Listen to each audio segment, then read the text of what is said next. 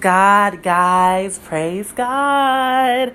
Oh my goodness. Today has been such a nerve-wracking day. So, in case you haven't been on social media, Derek Chauvin has been guilty on all 3 counts. One for second-degree murder, one was for third-degree murder, and the other one was for negligence. And honestly, I remember just getting off of work and I'm getting the notifications from Fox News saying that a verdict has been, has been reached. And I just thought to myself, like, oh my gosh. And then this is like nerve-wracking. It's almost like when you're going to the doctor's office and you're getting an STD test, you're like the anticipation of what the doctor was going to say. That is what that verdict felt like. So I'm waiting and I'm waiting and I'm waiting and I'm waiting. I get off of work and they said it's going to be announced in like 30 minutes. And I'm just like, oh God, they wanted me to work a double today. And I'm like, oh no, today is 4/20 and they're reading the verdict. I said, oh hell no, I need to be at my house for safety because I don't know if folks is going to be tearing up shit or, folks is going to be high as a mofo. So, As the judge was reading the verdict, he said guilty. It looked like Derek Chauvin's eyes. The first thing I noticed was he was looking like, almost like, how fucking dare you? You know what I'm saying? He looked like, oh my God, I can't believe they charged me guilty. And his eyes were just batting left and right, left and right, left and right, left and right. And then he's guilty again, batting both left and right, left and right. When he heard that second guilty, I think it finally sunk in that he was charged, because it's almost like he was in disbelief. He thought he was going to get off on this because most of the time police officers do get off, And it was like, and then he knew at what time it was like, he put his hands behind his back and then he gets handcuffed. And my first visceral reaction was, praise God. You know what I'm saying? It's not going to bring George Floyd back, but at least we know that there is justice between this situation.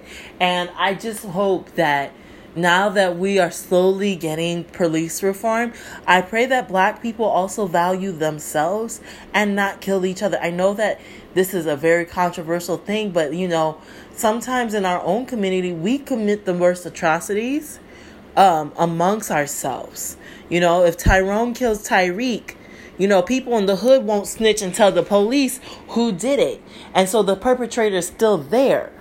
So we also need to value ourselves as well and hold people accountable in our own neighborhood that keeps us,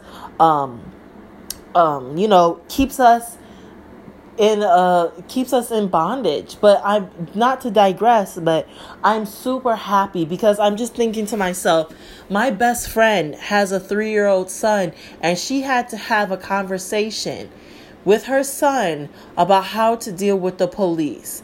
And at this age, I feel like there's so much weight on these these babies, to worry about how to deal with the police and how not to run and how not to, argue. And it's not saying that these things will always be a guaranteed factor, but we don't want them to say, oh, he deserved to die.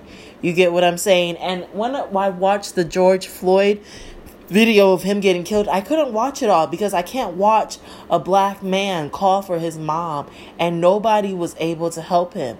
I mean, the bystanders did the best they could to help, because people always say, well, why didn't people go and fight the police? Have y'all forgot that the police has guns and tasers and batons to beat the shit out of people? You have to almost prioritize yourself first. But I definitely want to pray for healing for all those who witnessed that, because that is traumatic. It's PTSD. But I also want to thank the 17-year-old Black girl for recording it. You know what I'm saying? This is where I say that Black people, we got to love ourselves and appreciate ourselves, because if it wasn't for a Black girl recording it, we wouldn't have known. If it wasn't for a 9-year-old girl testimony, maybe that wouldn't have swayed the jury to put guilty, And so with that stuff, I feel like black women should love black men and black men should love black women, because we're all in this fight together. And we shouldn't be fighting against each other. Because when situations like this, we have to come together as a community. So I am super relieved, because I was just so afraid, because if there was a not guilty verdict, the whole world would be set on flames. The whole world, I mean, we saw nothing but police and a riot and tactical gear up and down the streets. And just feeling to myself, God, I hope Minnesota gets this right. I really do, because I can't imagine what the world will react if it was a not guilty verdict. And then I also found it very interesting that Derek Chauvin, now this is a random thing that I was talking to my client, Derek Chauvin's Asian wife, like when the video came up that he killed George Floyd and it was all over the internet, she was the first one to bounce. She knew what time it was. She bounced. She said, I am with Black Lives Matter. I support Black Lives Matter. And she was not there for not one trial. Sometimes, and I was just thinking, telling my friend, I was like, you know what? That's what I love about Asian and white women. They know when it's time to leave. If it was a black girl now, she'd be writing letters to the prosecutor, holding her dude down. Sometimes you just have to know when your loved one is toxic and let him go and save yourself. Because if she had stayed with Derek Chauvin, if she had went to his court case, people would target her.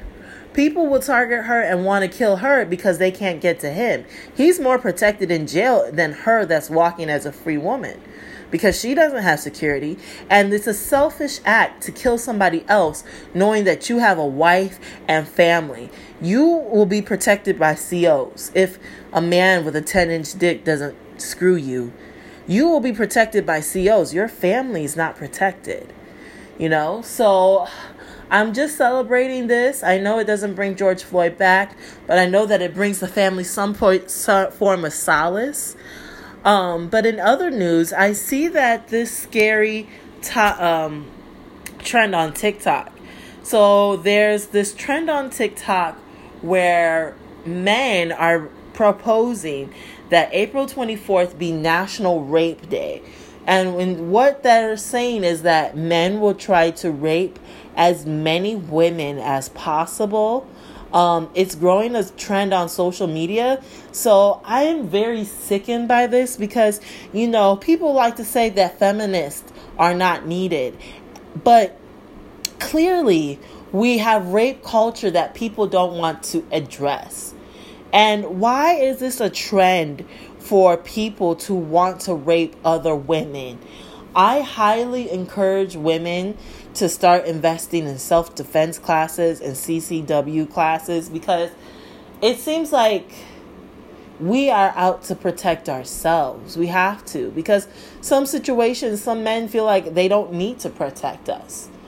So I am disturbed by this. I definitely recommend all women staying home. I definitely recommend that parents teach their children, their boys, not to rape and not the implications of rape. Because, there's many implications. Jail is one of them, but pregnancy, STDs. Why is this encouraged on social media? Why aren't the police investigating people threatening to rape other women on April 24th? We see this as a trend on TikTok. Should we wait until they start raping for you all to do something? Guys, these are my thoughts about these two topics. Make sure you like, share, and subscribe, and toodles.